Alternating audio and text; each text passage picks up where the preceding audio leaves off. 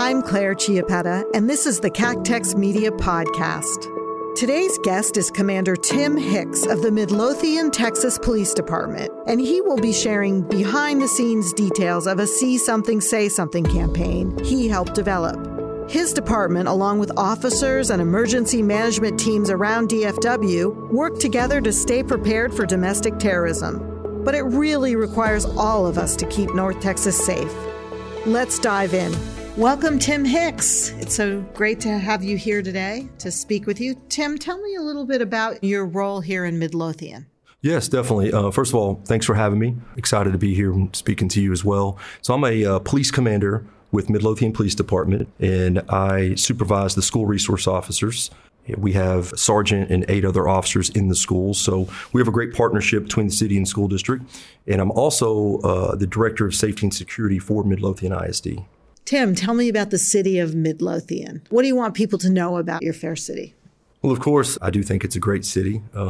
We are located about 25 miles southwest of downtown Dallas, really right in the middle of the Metroplex, easily accessible to Dallas, to Arlington, even to Fort Worth. But what we're seeing a lot right now in Midlothian that a lot of cities are probably seeing is growth. Probably 10 years ago or so, 18,000 maybe was our population. We're looking at right around 38,000 population right now, and we're going to continue to grow. I project, just me personally, we're going to hit 48 to 50,000 in the near future because there are so many new houses, new neighborhoods going in, just new construction.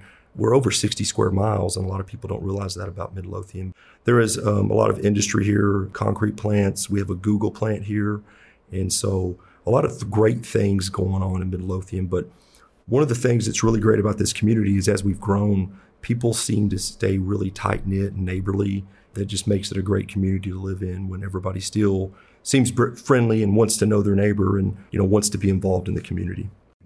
Is there a large population? I mean, we're in this post-pandemic period where people are working from home, but do a lot of the population commute into Dallas, or is that not true? It sounds like you do have a lot of industry to support the population. We do, but I think a pretty good portion probably still commute into Dallas or Arlington or even Fort Worth. Again, we have a lot that's here and a lot more coming. So the day we'll be here where hopefully a lot of our community members can work really in and around Midlothian and not have to have that commute. Because right now we all see gas prices, so it's not a great thing if you're having to drive very far. We're talking to you today because we're interested in your work on the See Something, Say Something campaign. Can you tell us a little bit about how you got involved in that and what Midlothian in particular is doing with the campaign? Yes, definitely. So I was actually on an email thread with North Central Texas Council of Governments about some other training. And then this came up and they were asking for volunteers that may be interested in assisting with this campaign, with the See Something, Say Something video. And I was definitely interested because, again, being the commander of school officers and always working around kids and being highly concerned of safety and security of the students and staff here, I thought that sounds like a great idea to get awareness out there. So I responded back and said I would definitely be interested in helping out. And there was several people that were involved in this, so a great team effort. I was able to talk to our superintendent of schools and offer up our baseball complex to be able to do some of the filming over there, as well as get some high school kids involved to be in the video as the audience and just acting like they're at the game. And then we also moved to a city park, and we wanted some younger kids involved in that part of the shooting. So I was able to get some of our elementary kids involved as well and a few teachers to be in the background for that. They were all happy to do it. Of course, the older kids were excited about getting out of school, but getting to do something. They were our drama and media kids, so accustomed to acting and having a good time. So they did great. Yeah, we partnered with you on a PSA around See Something, Say Something and domestic terrorism. And I think the question to you would be, we all live our lives in these communities around the country, and you don't think about domestic terrorism certainly every day. We don't, but I think you do. I would say to you first, what is domestic terrorism? When you're thinking about it, what's in your head? Domestic terrorism is essentially just any kind of violent criminal act by an individual or a group of individuals against people in their own country. Reasons for that, their motivation is usually trying to further their own ideology. It can be political, religious, social, or racial. Definitely an issue that we're seeing more and more, certainly in the last 20 years. And unfortunately, it's something that we saw just yesterday as well in New York. I'm sure you're privy to information that the general public is not. I would assume you would hear about things, whether you're in your role or even from other people who do know about it. Does it keep you up at night at this point? I mean, are there situations that you worry about on a day-to-day basis, or are you at the point in your career where you're used to it and you deal with it? Yes, I think to a certain extent, unfortunately, we're used to hearing about it. But at the same time, we don't get relaxed, and we're definitely aren't jaded to the extent that it doesn't bother us anymore. Certainly, I do think about it a lot because of my role. I'm constantly thinking about safety and security in our schools. And when you look at active shooter incidents, that's definitely a form of domestic terrorism. And so that is on my mind a lot. I'm an active shooter instructor for law enforcement. I also teach civilians what to do and how to respond and how to act if they're ever caught really in any kind of violent type incident that's life-threatening. So I do think about it a lot. But at the same time, just like we want to teach civilians not to be paranoid about this stuff, just to be aware, we're also not paranoid about it or don't try not to let it consume our lives. Definitely when you're away from the job, have other hobbies and think about other things. But unfortunately, because of the climate that we're in this country, I do think about it definitely on a weekly basis, if not daily. Today we're in the sleepy town of Midlothian, which is a compliment these days, right, to be able to say a sleepy town, and certainly far away from what happened yesterday in New York City in the subway. I'm curious, as I look at that, as a citizen and read about it and want to know everything I can, do you feel like you look at it as a law enforcement officer and want to know things, specifics, facts about it that might be different than how I would look at it? A lot of times we will get emails from either the Dallas Fusion Center or sometimes Department of Homeland Security that will give us a little bit more details about incidents after they've completed their investigation. And certainly I do want to know every time that there is some kind of domestic terrorism, take yesterday an active shooter, I want to know the details to see how can we continue to be proactive. Why did that individual decide to do that? What was their motive? Were there any signs that they discovered in their investigation through social media or through them talking to other people?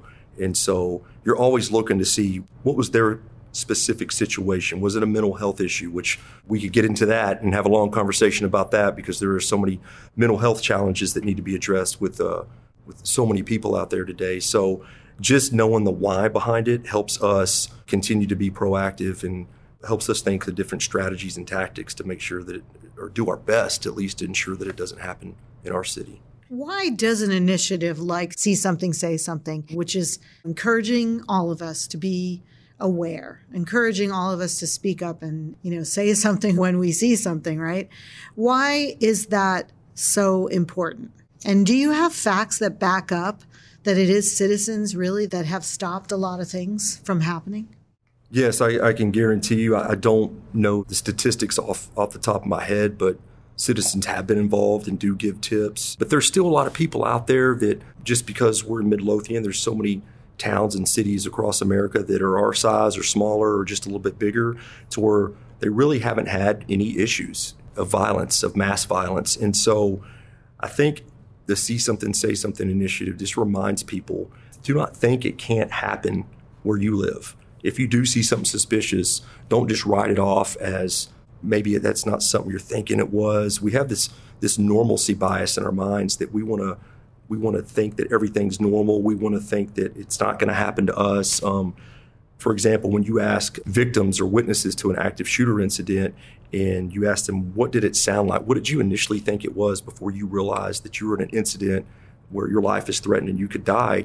And so many times their answer is, I thought it was fireworks. Then you think about, well, fireworks in the mall or fireworks outside of your school building or outside of your church. And I go back to Sutherland Springs, Texas, horrible shooting back in 2017, killed 26 people, wounded 22 others in the small town of a population of somewhere between 600 and 700 people. And so when you start to think it can't happen here, look at some of the places that it's happened. And luckily there was a citizen there that was alert, didn't hesitate once he realized what it was, tried to stop the threat himself, and luckily stopped that violence. Then the killer, because we want to call them shooters, but these are killers, he fled.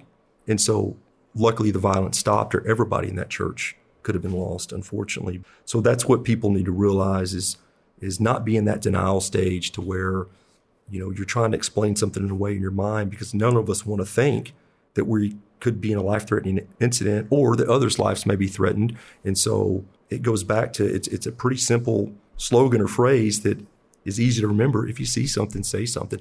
That's what police, law enforcement are here for, is for people to make those phone calls.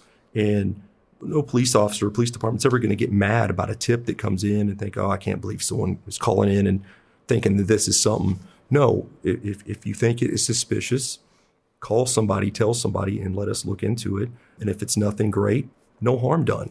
We did our job. But if it is something, you may have just saved some people's lives. Is there a specific profile of a person who's more likely to report something happening? Has that ever been looked into? I mean, does it really span the gamut? It really does. There's really no profile that I know of individuals that are going to report suspicious behavior. I think the main thing is just awareness and knowledge and getting the word out there. Again, don't try to explain something away that you see, that if your initial gut feeling is telling you this doesn't look right, then go with that gut feeling. Mm-hmm. And whether you're around a security guard, a police officer, somebody, some type of authority figure, let them know. Or let somebody else know what you saw, and they can keep eyes on that situation while you're reporting it. If you have to walk away from it to report it for whatever reason, then let somebody else know in your area, and if time's permitting, and at least tell somebody else, hey, what do you think of that? Look over there right now and get another person's perspective and see. I think your point is if something sounds out of place, seems out of place, looks out of place, it's probably out of place, right? But can you articulate a little bit more about, as a citizen, what am I supposed to be looking out for? What are all of us supposed to be looking out for, and how can we be helpful? Let's narrow that down into two categories. Let's talk about very quickly family or friends, people that you know. So you want to look at changes in behavior. Are they acting just unsafe in their actions, a little careless for themselves, erratic?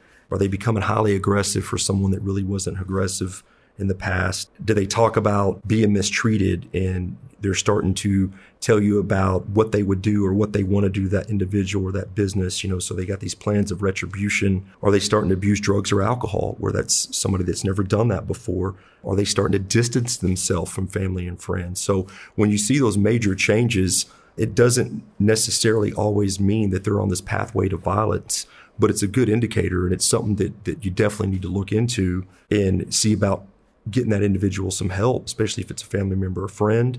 If it's somebody you don't know, again, we just talk about things looking suspicious. If you do see somebody outside at some kind of event and they're dropping a bag or something like that, like a backpack into a trash can, for example, or, it's not typical in Texas for someone to wear a long trench coat or a heavy coat in August into a building, whether it's a school, a church, something like that, suspicious behavior, because that's just not normal. Most of us are going to be in shorts and a t-shirt, right, when it's August in Texas and it's 105 degrees outside. So you just got to look at those things that look out of place.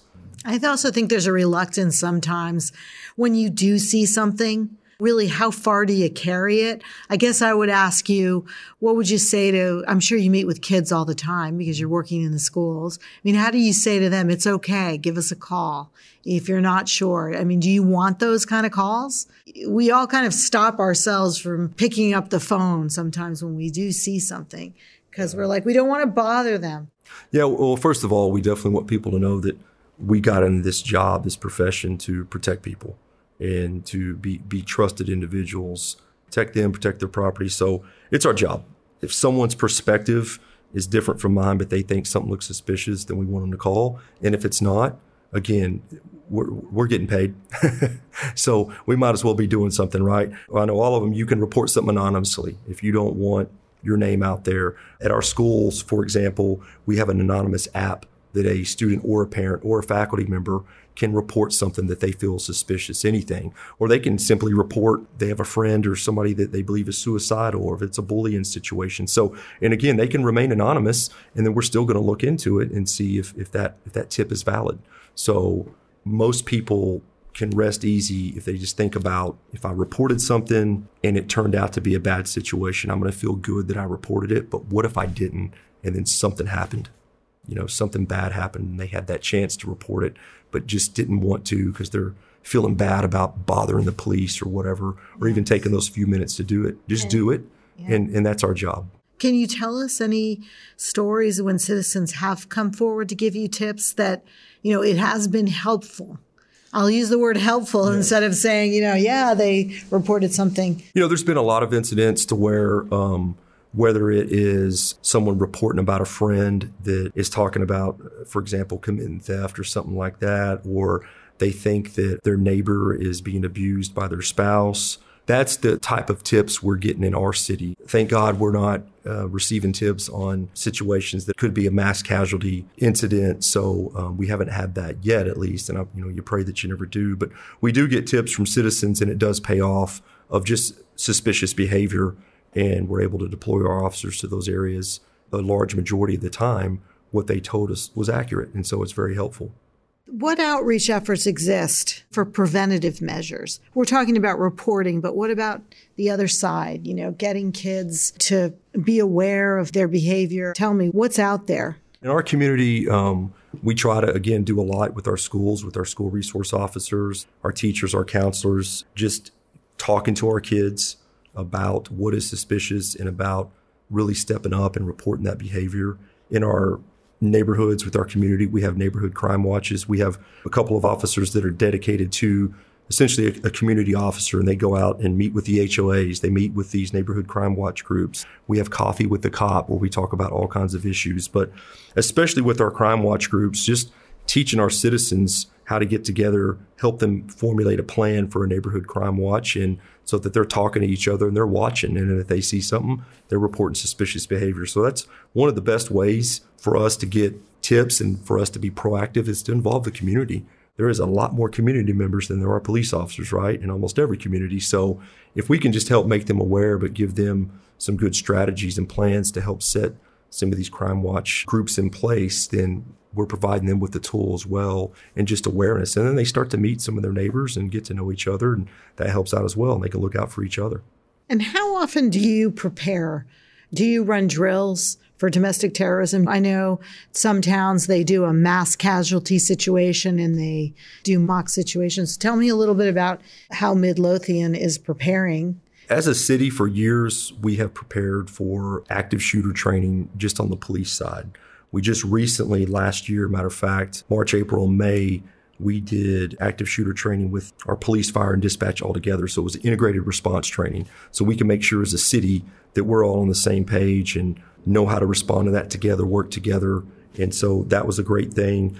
Because of our relationship with the city and the school district, every fall semester we do a tabletop exercise. And then in the spring, we try to duplicate that tabletop in a full-scale event. So a tabletop exercise being where we just get a lot of people in the room, usually 100, 120 people. We give them a scenario.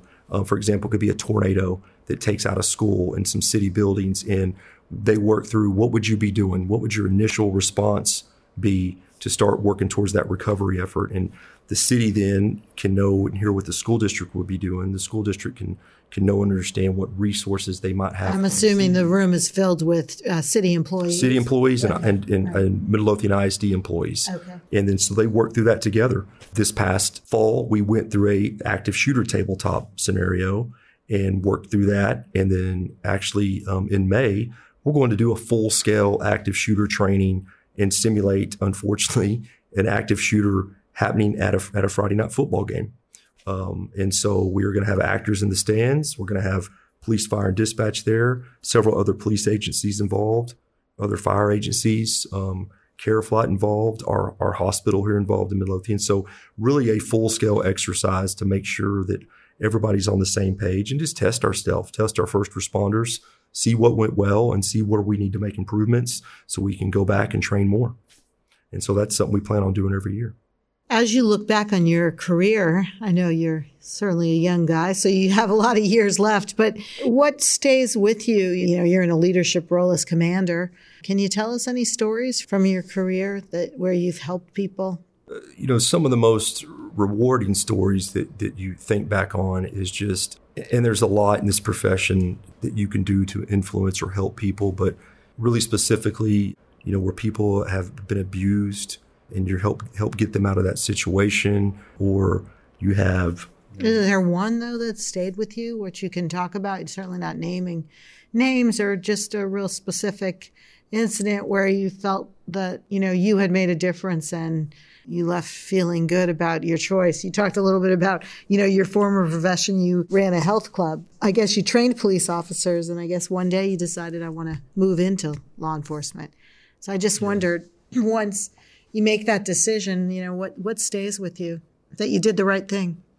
Yeah, and definitely I that kind of ate at me for a while before I made the decision. But my dad was also a cop, so I grew up around it. But I think there's been one or two situations involving kids, and I'll be a little bit more specific. But that's why I was glad when this position opened up as commander of the school officers, because we didn't have a commander for a while, or the school officers, just a sergeant. I left as the patrol commander of Midlothian and took this position because of some incidents with kids. Specifically, there was unfortunately some young kids that went through some abuse, and it was the mother's boyfriend that was abusing them. But unfortunately, the mother was also allowing that to happen. So the happy ending there, because that of course is a horrible story, is not unfortunately for the boyfriend, he ended up in jail, but also the mom and the kids were taken away from her and put into foster care, but ultimately adopted. And I've been able to stay in contact with those kids. And as they've gotten older now, they actually thank us for removing them from that position when in the beginning, they didn't want to be away from their mom. But now they've grown up to be very good kids at the end of their high school years, and just to see them thriving and actually happy, and had gotten away from that situation just through just really good investigation and a good team effort. We were able to make that arrest and get those kids separated out of that bad spot. And so those are the ones that really make you think that, I know if I didn't make a difference, or have never made a difference in anybody else's life in this profession, I got two kids that I still talk to and still stay in contact with, that they thank me for what I did. Yeah, that's actually one of the wonderful things I would think about being a police officer in a smaller community. You really, get to know its patterns, its people, right? All the communities within this community. I'm sure you look at it and know it probably better than most. And we were to that point, and as we continue to grow, we're at about 38,000 population now. And I can tell you, just 10 years ago, we were probably at about 18,000 or so. But we really do try to do a good job, and it helps having officers in the schools to at least continue to know the kids, and then you have an opportunity to meet their parents. And again, through some of our outreach programs within the community, as we grow, we want to try to keep that tight-knit feel in Midlothian and know our citizens as best we can, and just keep that relationship, because that is what is going to ultimately lead them to say something if they see something, because they have a trust in us and know that we will take action, and any kind of tip that they give, we'll take it seriously and look into it. How do you think that this campaign that we're both involved in, we produced this public service announcement for the North Texas Council of Governments and hope to share it with the citizens and really get people to respond to it. But how do you see it really having an effect on people? I hope what it does is they see it, and they see the video, and they realize that hopefully empowers them to think that I could make a difference if I say something. You never know what kind of impact you're going to have. If it's suspicious, just report it. Don't hold back. And then hopefully the video conveys that the officer is going to take action by the citizen reporting it to them. And you get kids in the video, and certainly I don't know of anybody that doesn't want to protect their kids or other kids. And so that's something that I hope it just creates an awareness and gets them to realize this. We call it situational awareness, just looking around, being aware of your surroundings. And again, we don't want people to be paranoid, but be aware of what you're at, what's around you. And there's so many smart people out there that realize if something's out of place, again, just not to minimize it or think that it's nothing, and just realize that let us do the job that the citizens pay us to do, and tell us what you see, and try to be as descriptive as you can. Who or what you saw. And it's really a partnership. It's saying, let's work together. Let's try to protect our community together. We're paid to protect it. You live here, so you want it protected. So together, let's make this happen. It really is collaboration in a way, isn't it? Collaboration with citizens. We're storytellers at Cactex Media and really believe in the power of stories. And I hope we've done that. It showed 2 scenarios that really should speak out, see something, say something. And it will be up on our website, which is cactexmedia.com if you're listening to this podcast and you want to see it. But we also are really interested in telling stories. And I would ask you, what are you looking at these days in terms of streaming or movies that you've seen or books that you've written? Are there any stories that are engaging you and you'd like to tell people about? You know, I'll be honest with you that a show came out on Netflix called Reacher.